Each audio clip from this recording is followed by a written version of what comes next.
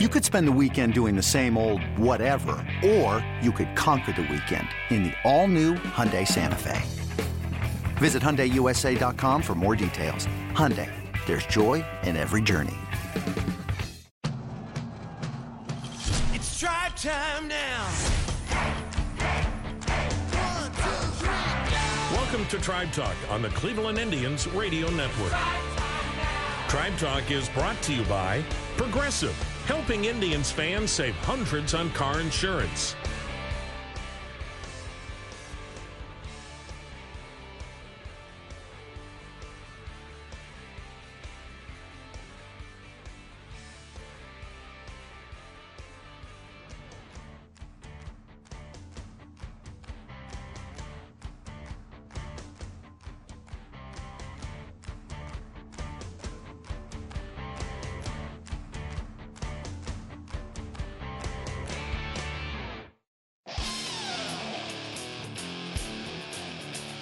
Hi, everyone. Welcome to Tribe Talk. Jim Rosenhaus along with you this weekend from Progressive Field in downtown Cleveland, where the Indians are wrapping up a homestand with the final of 3 teams coming in. The Tampa Bay Rays here for games on Saturday afternoon and Sunday afternoon before the Indians head back out on the road. And it hasn't been the easiest homestand for the Indians. After taking 3 out of 4 from Baltimore, they were swept 3 straight by Oakland.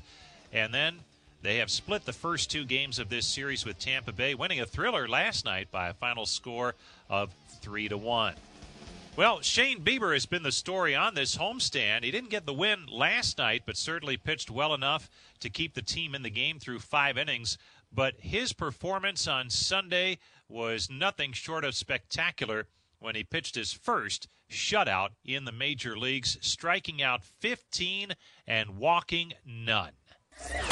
0-2 the count on Chris Davis. The pitch. Check swing. Did he go? Yes, he did. Third curveball in the dirt.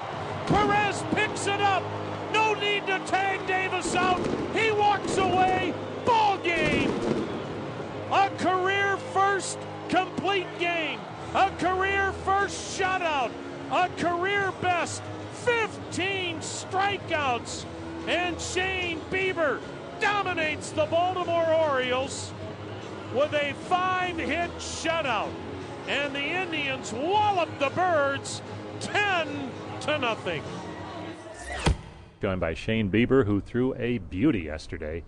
A shutout with 15 strikeouts and no walks. And Shane, you've had a little time to reflect on that. And boy, one of the better outings we've seen in a while. And what's your take when you have some time to look back on it, on how things went yesterday? Yeah, it was a special day for me. I didn't really know of all that kind of history and what's come before me, and it's nice to be able to read up on all that, and obviously in some pretty good company. So I feel pretty honored and special to be, a part of that group. But just reflecting on yesterday, it was a really good day, a career day for me, and it's something I'll hold close to me for a little while. You mentioned a history, and I know not all players follow it as close as others, but when you hear the names of Louis Tiant and Sam McDowell, much closer to home, Corey Kluber, in that stratosphere of the 15-plus strikeouts, was that kind of fun looking back on that, or at least hearing about it? Yeah, absolutely. Like I said, that wasn't really something I expected, and I didn't really know what was going on while it was happening. So to come off the mound and kind of hear that and let it sink in a little bit later was pretty special. But obviously that's a great group to be a part of, and I'm honored. So much of this game is about adjustments, and we kind of touched on it after the game yesterday. But you're coming off a game where you allow the 4 home runs, and sometimes reasons why it covers the gamut. But what did you take from that outing that maybe had a positive impact on yesterday? I just think I executed a little bit better yesterday. I think I made less mistakes, and then fortunately, the way the ball bounces sometimes in this game, when I did make mistakes yesterday, either they didn't get hit or we made some pretty good plays behind me. So I owe a lot to the defense and the offense getting ahead in front of me early and allowed me to settle into a comfortable rhythm early on in the game. But just making a little bit less mistakes and trying to execute pitches, and I feel like I executed a lot better pitches yesterday. Game planning, always a big part of it.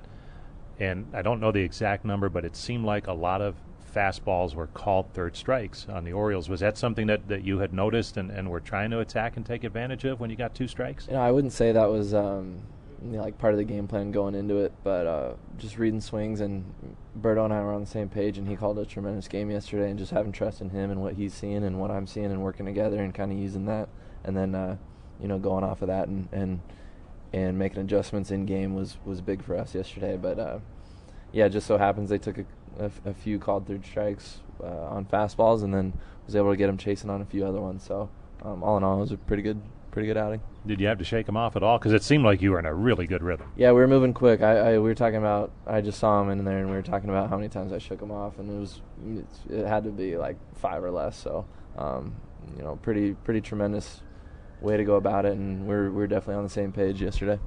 A complete game shutout with the 15 strikeouts yesterday. Complete game. You come off after the 8th inning. You're right close to 100 pitches. And explain what was going on in the dugout and how important it was to you to be able to have that opportunity to go out for the night. I could read Tito's body language coming down the steps. He was ready to let me go. And then Carl wanted to have a conversation. And he called my name, and I kind of walked right past him.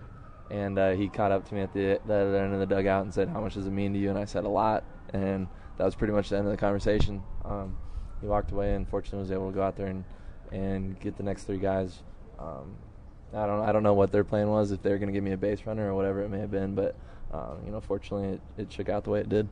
And you've had some higher pitch count games this year, and I know you mentioned during spring training some of the things you did this offseason to take your game to that next level. And is that coming into play now as you get deeper into the season? Yeah, I think the biggest thing for me was in this offseason was really just refining my secondary stuff, especially the changeup, and didn't use that as much yesterday as I have in the last month or so, but I feel like I used it enough and made guys aware of it enough that they were still thinking about it, and I was able to execute my other pitches where I needed to. But really just trying to come out there with 4 pitches in the zone and being able to work off of that was big yesterday.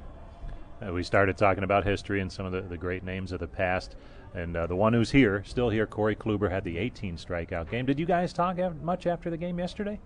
Just a little bit. He said congrats, enjoy it, and soak it in. And that was kind of the extent of it, because there was so much going on yesterday, for everybody. But looking back, I actually watched his 18 strikeout highlight probably like a month ago, and that was just ridiculous. That was the first time I went back and watched that. I remember when it happened. A few years ago, but went back and watched the highlights, and that was a ridiculous performance. So just to be able to even be mentioned in that same kind of category or sentence is really cool. Yeah, it was a special day yesterday for sure. Shane, thanks for coming by. Appreciate it. Thanks for having me. That's Shane Bieber. No one better than he was on Sunday. A shutout with 15 strikeouts and no walks. That's about as good as it gets. Stay tuned. When we return, we'll hear from Indians coach John McDonald. We'll fill you in on that when we return after this on the Cleveland Clinic Indians Radio Network. Welcome back to Sports View. Next topic. Is it really all about power? Makes me think of Progressive's Name Your Price tool. Gives you the power to find options based on your budget. Let's go to Chuck for an irrelevant analogy. Man, back in the day, people didn't ask how many oranges are in the crate. They just took the oranges. They didn't say, are there 6, 7, 12, 15, whatever. It was just oranges. You get me? We get you, Chuck. In a word, oranges. Give it to us straight with the Progressive Name Your Price tool. Progressive Casualty Insurance Company and affiliates. Price and coverage match limited by state law. First ball swinging. Christian Guzman bangs it up the middle. Johnny Mac makes a sliding stop, gets up, throws out Guzman. What a play by John McDonald. When I was over here in 01 as a special assistant, we were in spring training. And I told Mark Shapiro, I said, Mark, I don't think you're going to want to hear this. I said, but I don't think that's your best defensive shortstop. I was talking about Omar. Really? And he looked at me like I had 4 heads. And I said, that kid McDonald, because he was young. And, I said, he's as good as anybody I've seen with the glove. So for us to have him around our organization for a couple reasons, not just for the defensive, because was as good as anybody, but the kind of person he is. I mean, shoot, he's as quality as you get. Welcome back to Tribe Talk. Jim Rosenhaus along with you this weekend from Progressive Field, downtown Cleveland. Great to have you with us. And great to visit with John McDonald. Always fun to talk baseball with Johnny Mac when he fills in on the radio broadcasts on occasion. He's currently the defensive coordinator in the upper levels of the Indians minor league system, and earlier this week filled in Tuesday night for Sandy Alomar Jr. as the first base coach for the Tribe.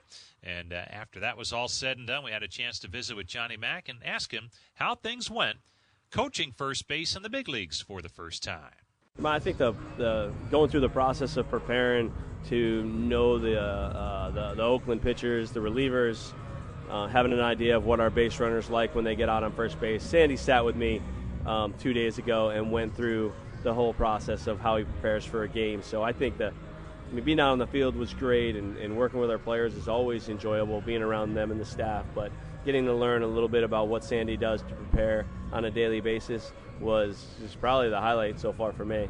I think people see third base coaches with a lot of responsibility, whether to send or hold a runner going home, all the signs, things like that. And sometimes first base coaches get lost in that shuffle. But is there more to it than meets the eye? Well, it's trying to figure out when you might have the ability to run, what pitchers have good moves at first base, just how you can help the runners at first base gain an edge. If you're not, I think it doesn't get seen, but players that do a really good job getting a primary lead and a secondary lead, and they're anticipating outfield arms, which outfielder can throw well on balls out at them, which guys struggle when they have to move to their left or their right, and knowing when you can take an extra base, and relaying that information, reminding the players in real time about those things so it's fresh in their minds. So when the ball gets hit, they can make an informed decision.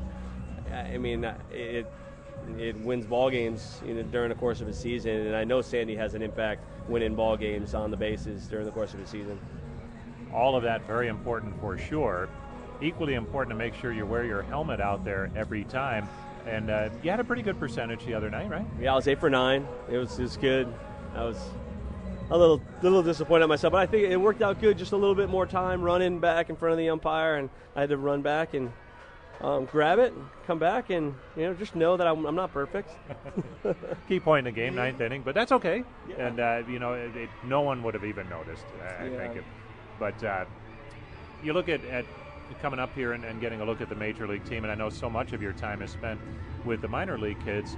How important is it for you, from the perspective standpoint, to check in here every once in a while?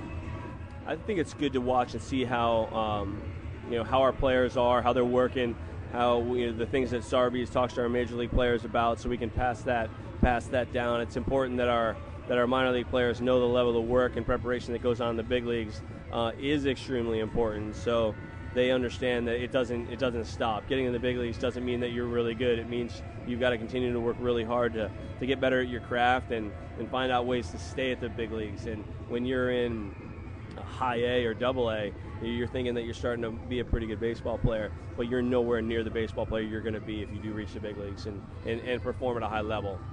John McDonald joining us, the Indians' defensive coordinator at the upper levels, and that means you get to see a lot of good baseball in the minor league system. Can you pick out a name or two that we should keep on our radar that has maybe jumped out at you here early in the season, whether it be a surprise to you or someone who's really made some good strides?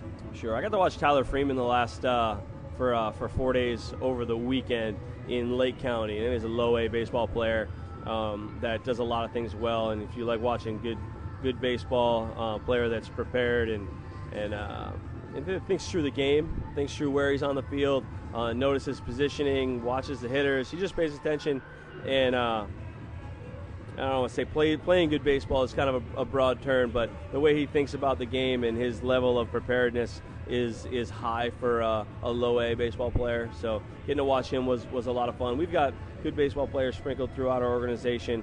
Oscar Gonzalez in Lynchburg is having a pretty good year. He's an up-and-coming outfielder that can swing the bat, and guys that can do both and run the bases, and are players that we want to continue to see grow and mature through our organization. It's been more than 20 years since you were in the minor leagues and trying to make your way to the major leagues. And obviously you were on the radar, some of the great defensive plays you made on your way up. What do you see now, though, in terms of maybe changes to how players are developed and some of the things they have available to them to get better and try and get to the major leagues? Yeah, I just think we're seeing more resources, better nutrition, better information on. I mean, our hitters have technology that gives them real-time feedback. We're trying to figure out ways to get that for our defenders. Catchers, there's post-game reports for catchers that allow them to see exactly what it is that they can improve pitch to pitch over the course of a game, which is awesome to see. I think our players are enjoying having the technology, and as our coaches work through the best ways to get that information and video to our players so they can better understand how to become a better baseball player, we're all improving. And the fact that the Indians take the time to teach us how to, we're being coached on how to coach players, even though we're hired as coaches. So there's an emphasis on coaches getting better to be able to coach our players better, and the information and technology that they give us as a tool to do that is going to continue to grow. I don't see that stopping anytime soon. We'll close with this. If you're a shortstop in the Indians farm system, there's a pretty good shortstop at the major league level right now in Francisco Lindor, one of the best. When you were coming up, Omar Vizquel was the shortstop here, and I know you talked about this with Hammy the other day. Some might see that as being blocked, and maybe that's the case now for some of the younger players, but you looked at it differently. How do you look at it, and do you try and pass that along to some of the younger shortstops in the system now?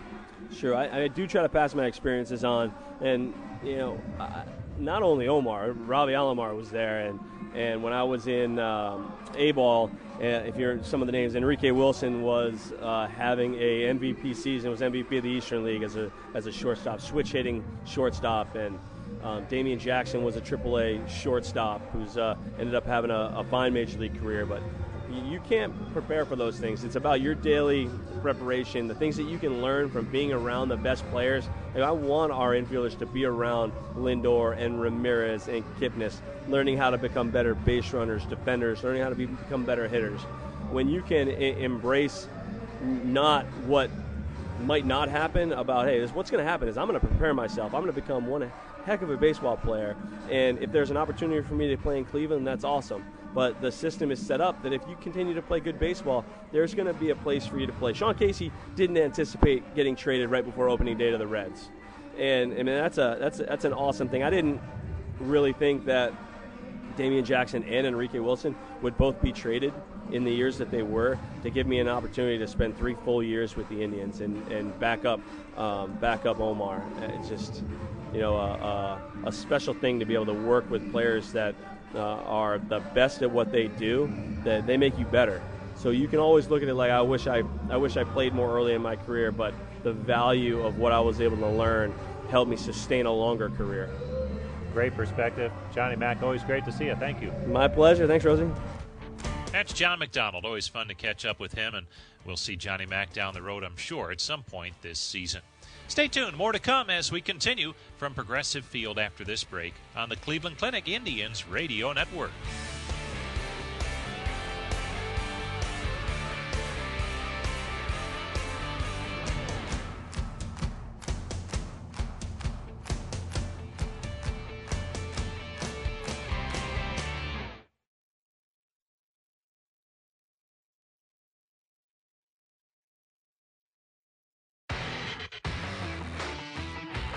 Welcome back to Tribe Talk. Jim Rosenhaus back with you from Progressive Field in downtown Cleveland, where the Indians are taking on the Tampa Bay Rays this weekend. 4:10 Saturday, 1:10 Sunday to wrap up the homestand. Well, Oscar Mercado certainly has been a player to follow for the Indians. He's just up from the minor leagues, about 10 days into his major league career. He's gotten those firsts out of the way, the first base hit, the first RBI, things like that. And he's a player that the Indians are very high on, an athletic outfielder who we had a chance to visit with earlier this week, and he says, so far so good at the major league level. It's going well. I'm enjoying it, having the time of my life, getting to share it with all these guys, and it's awesome. We've been able to put some ball games together and win some games, and that's just kind of the main goal. And as long as we're doing that, then I think everyone's going to be having a good time. Anything surprise you at all in this first week that maybe you weren't expecting or weren't thinking of? Just the welcoming, by everyone. It's been awesome. It's been nice to know that, guys love to have you here and stuff like that. So I think that's something that I appreciate, and they've done a good job of helping me feel at home. Last night, a real good at-bat where you drove in a run with 2 outs, single up the middle. How different are the at-bats a week in as opposed to, say, your first game where it looked like you were pretty anxious to make some contact? Yeah, I mean, it's different. You got to realize that they're not going to make many mistakes up here, and you got to be patient and wait for your pitch. You can't swing at the pitches they want you to. And that first day, I was just out there and no approach, completely forgot about everything that I do, just trying to swing and trying to create things instead of just kind of sticking to what I always do and just letting them happen. Oscar, you look at your off-season seemed like such a key to setting the table for what was to come and to get you where you are now. And explain what you did and why it was so important to maybe make some adjustments to what you had been doing to make that next step. As a player, you always want to take that next step. And, sitting down with a lot of the coaches and sitting down with, people I trust, it's like, all right, you want to be able to elevate your game to the next level, so when you get the chance, it's going to play up there. So I decided that, I could have sat back on my heels and just been like, no, what I'm doing now is working. But I decided to give it a shot and really work on some adjustments at the plate, and I'm thankful that I did that. I think it has helped me out a lot, and I'm glad that everyone has been so supportive of it. And you opened some eyes in spring training. At what point in the spring did you feel, hey, all these adjustments I made, they're really working, and you felt pretty good about where you were? Just at bat after at bat, I started to feel more comfortable, which is the biggest thing. You want to be able to make adjustments, but you want to be able to feel comfortable at the plate with them. You don't want to go up to the plate and be uncomfortable, because at the end of the day, it's not something that's going to work for you. So I started feeling more comfortable and more comfortable. I started noticing, my ability to, hit better pitches and cover more of the zone, and then that's when I started to realize that it was an adjustment that was really working for me. And at different points in time, it seemed like maybe there was a chance you'd make the team for opening day. In hindsight, how beneficial was the time at AAA for you at the start of the season? Oh, I think, it helped me out a lot. Helped me understand some of the mistakes that I make. And, the coaching staff down there, they're awesome, and they do a good job of letting you know certain situations and, what they thought I could have done differently and stuff. It's, it's a very learning environment. It's I think it's good for everyone down there. So I just took it with an open mind, and I was just trying to become a better player down there. Sometimes this game can change so fast. Do you ever think back to this time a year ago where you were to where you are now and wonder, my goodness, the changes that have happened? Oh, of course. You look back and you're like, if I was to go back a year ago, and I would have never thought, I'd be playing for the Cleveland Indians. But, everything happens for a reason, and I'm glad that it did. And, it has made me a better player, and it's surrounded me with a great group of people, and I'm thankful for that. And in closing, you got some firsts out of the way this weekend. Your family was here. What did that mean to you to have them here to see some good stuff? It was amazing. They put in equally as much work as I did. They work hard to kind of give us the best way of life. And it was just awesome to see that, it wasn't only a special moment for me, but it was a special moment for them that I know they enjoyed as much as I did. And that's something that made me really happy. All right, Oscar. Thanks a lot for the time. Appreciate it. All right, thank you. That's a very personable Oscar Mercado talking about life in the major leagues so far. Stay tuned. More to come as we'll wrap up Tribe Talk after this timeout on the Cleveland Clinic Indians Radio Network. Gabriel Ynoa is spelled Y-N-O-A. The pitch swung on, line drive, base hit to left. Near the line, it'll get down and go to the wall. Mercado gets his first Major League RBI, a stand-up double down the left field line, scoring Martin from second. So Mom and Dad are back in Tampa. They saw the first Major League hit yesterday, and now their son has his first Major League RBI. It's his second double, and the Indians have a 6-0 lead.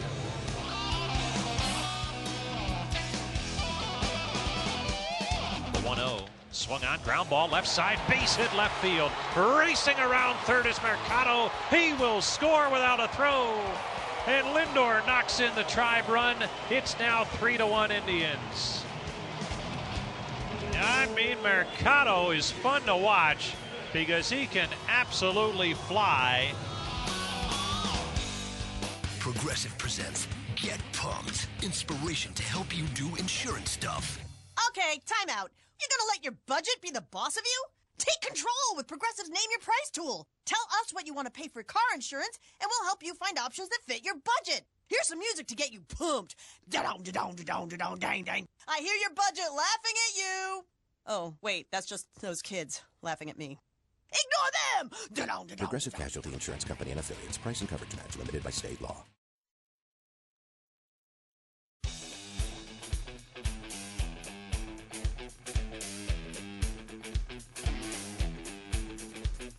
Welcome back to Tribe Talk. We are joined now by the Indians' Senior Director of Communications, Curtis Danberg.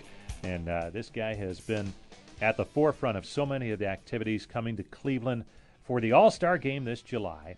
And Curtis, everyone knows about the game itself, the Home Run Derby, obviously marquee attractions. But I think something that fans will really enjoy, especially families, is this Play Ball Park. And explain first off how long this takes place and how it encompasses much more than just that Monday, Tuesday of the All-Star Game. Yeah, mark your calendars, July 5th through the 9th. So we're 41 days away from opening Play Ball Park on that Friday, July 5th at 10 a.m. So we want to make sure that fans in the region know to come to Cleveland. Extend your holiday week festivities and come to Cleveland and be a part of it. So there's so many more things going on besides just the events at Progressive Field. And Play Ball Park is really the cornerstone of those activities. MLB's unveiling this brand new Baseball Interactive Festival. So free and open, the public outdoor will feature live music and food trucks and baseball and softball fields. Inside the Huntington Convention Center will be paid admission where you get a chance to meet legends and do a virtual reality home run derby. But it's an event for kids of all ages and families of all ages to really enjoy great value. $20 is the ticket price to get in the Huntington Convention Center for the interior portion of Play Ball Park. And like I said, free and open to the public for the outside activities. Phenomenal family-friendly activity. 50-plus attractions. So what are we talking about here? You touched on a little bit baseball, softball, diamonds, things like that. Some other things that fans are going to want to be down here for. I mean, really, you have an experience pass. You can download an app, and you get points for visiting different things and the different attractions. But really, you can spend all day there. There's going to be so many activities, and people, whether you're a hardcore baseball fan or just a casual baseball fan, just the people watching and the vibe that's going to be in downtown Cleveland. We're going to be in the world stage for 5 days, and you're going to see upwards of over 100,000 people visiting Play Ball Park during that stretch. And I know that obviously the autograph lines and things like that, and there's a paid component to that, but just looking at the schedule for some of the Hall of Famers and stars, former Indians, people who are going to be part of this, former players, it sounds like from early in the morning till the evening hours, they'll be floating around a little bit during this. Yeah, all day long. And the coolest thing about it is you can actually reserve, once you get the app, you can reserve when you might want to see a certain player. So you can almost reserve your spot in line, so you're not sitting there all day long for 3 hours. You can say, hey, I want to try to get in Jim Thome's line. And a certain day, then you can try to do that. We're going to have Indians alums, as you mentioned. We're going to have MLB baseball alums. Names like Andre Dawson and Raleigh Fingers come to mind. Johnny Bench, just a potpourri of baseball legends in one place. And some favorites, too, for Indians fans like Carlos Baerga, Thunder Thornton, Travis Hafner will be here. Mike Napoli's coming back. So you really run the gamut, it sounds like. Yeah, Victor Martinez, too. We want to go back. Sam McDowell, going way back in the Wayback Machine, but also current guys. Having Mike Napoli was so integral to the success in 2016. He's excited to come back as well. And just in case some folks missed it, not that you glossed over it quickly, but I think a lot of folks think, oh, it's the All-Star Game, the Home Run Derby, so how am I going to be able to afford that, or are tickets even available, that type of thing?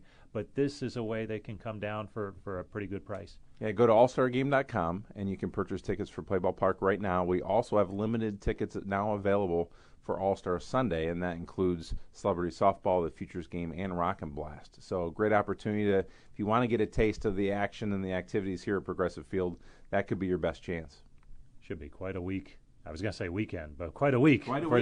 Yeah, buckle up, and $65 million of economic impact is what we're projecting. Tremendous. Thanks, Curtis. Thank you. Go Tribe. That's Curtis Danberg, the Indians Senior Director of Communications, talking about some of the great stuff coming up on All-Star Week here in Cleveland. We finish with our weekly visit with James Harris, the Indians Director of Player Development, our Farm Report, talking Single-A Lynchburg this week, and we begin on the mound with some thoughts on Giancarlos Mejia. JC, as we call him, he's a big physical guy, if you saw him in spring training. He came out of spring training just a little bit banged up, but now he's back and healthy and attacking hitters and developing into that starter that we thought he was going to be. How about Juan Hillman? It's a name that was a higher draft pick not too long ago, and I know patience is always a key. How's he faring as he works his way up the ladder?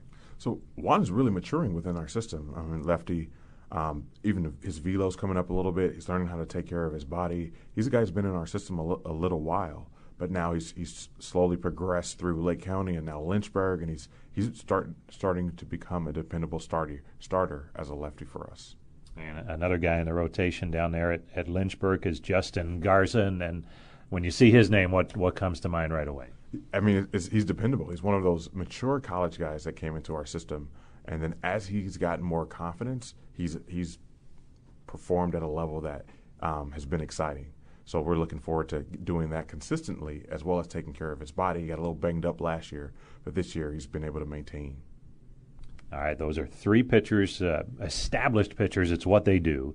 You also have a young man down there who was a position player. Fans may remember the name Anthony Goes, who spent some time as a leadoff hitter for the Tigers in the major leagues not that long ago. Now he's trying to come back as a pitcher. How does that work from your standpoint to try and get someone like that up to speed with that part of the game, knowing that he has a pretty good base on the position player side? Yeah, the first thing he has to have is a growth mindset. So he has to come in and believe that as he switches over to being a pitcher, that he has a lot to learn, and by putting in the work and learning, that he'll be able to have success on the field. He's 28 years old, so it's a little bit late in his career to be making this switch, but it's an unbelievable story for a lefty who's throwing 96 to 98, and he's fun to watch and a great guy. And it's someone who tried it last year, was with the Texas Rangers organization, became a free agent again at the end of the season, decided to sign with the Indians. What do you think made the Indians an attractive spot for him to try and continue this pursuit of making it happen on the mound? Yeah, I think in his words, he liked how we treat our pitchers. We treat them as individuals. We try to educate them and then build up their strengths and not build up their strength and trying to keep them doing what they do well. So he's a lefty, he throws 98, he throws a changeup off of that and a curveball. So we wanted to sharpen those things and make him more of who he is and build his strengths. And we talked a little bit about it off air, but to go back at 28 after spending time in the major leagues, back to riding the buses in the Carolina League, how has he handled that, and what are some of the benefits for the other kids on that team? Yeah, initially coming in, it was a concern. You're thinking like a 28-year-old with those guys on the bus, as you said, going through the grind of the Carolina League in the summer when it gets pretty hot and humid. And he's been nothing but a professional. And not only just a professional, he's like another coach there. So as you said, he made it to the major leagues as a position player. So he's helping guys on the bases and helping guys on the field. They're picking his brain. But the awesome part is he's turning around and picking their brains on in the bullpen. When do I get up? How many pitches do I throw? How do I get myself ready? There's a lot of things that relief pitchers kind of go through and have to know, and he's learning there with an open notebook. Keep that name in mind, folks. Anthony Goes may or may not make it, but it's certainly a neat story at Lynchburg. Let's switch over to the position player side. Nolan Jones is a name we've talked about a lot over the past couple of seasons. Now he's at that high A level, and what's some of the growth that you've seen from him in the first month and a half? Well, Nolan continues to grow defensively. I mean, we've talked about it before. came out of high school as a shortstop, made the transition to third base, and it's just gotten better and better over there. Recently made an adjustment to how he's holding his glove, which is making his transfer occur a lot faster. He's looking really good over there. And then offensively, he's always hit the ball really hard. Power numbers are not what they have been in the past, but it's early in the season. It's what we forget. We've only been here a month, but he's hitting the ball hard and getting on base, and we're excited about him. And I know numbers at the minor league level are not the end-all, be-all, but Oscar Gonzalez is putting up some numbers. And what do you like from him so far? Oh, man, he puts the bat on the ball. And that's been amazing for us. And not only is he hitting in the high 300s, and that's not the only thing we look at, but in addition to that, I mean, he's playing great defense, and he's doing that. And he just got his first walk this week. So much so that guys are just cheering and gave him the ball from the first walk. It's because he hits everything. So we've been really excited about him. He's having a great year. And those numbers are, just in case you're wondering, through 35 games was hitting .366 with 29 runs driven in. One last player, Stephen Kwan. I know someone else you're really high on. What are you seeing there? Stephen Kwan, believe it or not, this is his first full season. He came out of Oregon State, was part of that World Series team, and came in with a hamstring injury, so he didn't play much last year. But we felt enough about his maturity and felt enough about what he did in college to put him in the Carolina League, and he's living up to the bill both offensively and defensively. You mentioned he played for Oregon State, a College World Series team. Minor leagues is so much about development, but winning players, how important is that when you look at filling out a team? Well, I mean, if all you have to do is listen to what Tito says. And then he says a winning player is more than he probably says anything else. And so we value winning. That's part of the development process. So we're trying to develop them from a fundamental standpoint, develop them as men, but we're also trying to teach them how to win at the minor league level, which we think will translate to winning players at the major league level. All right, James, always great to have you on. Thanks for coming by. Thanks for having me. That's James Harris, Indians Director of Player Development, our weekly farm report here on Tribe Talk. And that's going to do it for this week's edition of Tribe Talk. Thanks so much for tuning in. We'll catch you next week when the Indians are on the road in Chicago taking on the White Sox. Until then, thanks to Brian Motze, as always, for putting together our show each week. This is Jim Rosenhaus reminding you that you've been listening to Tribe Talk on the Cleveland Clinic Indians Radio Network.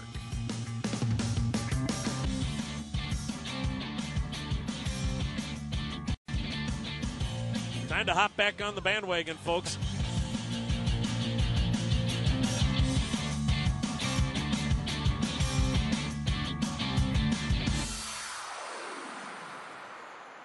Tribe Talk on the Cleveland Indians Radio Network has been brought to you by Progressive, helping Indians fans save hundreds on car insurance.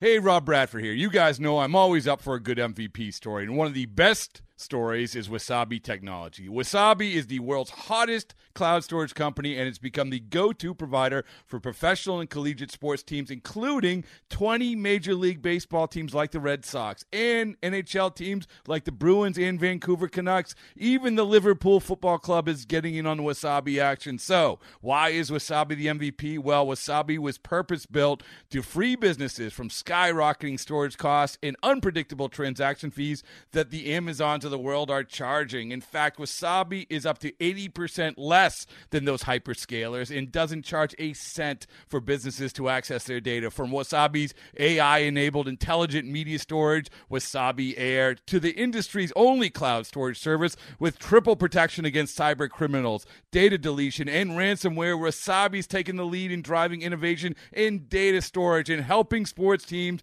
to unleash the power of their data. Wasabi, another Boston-based championship team.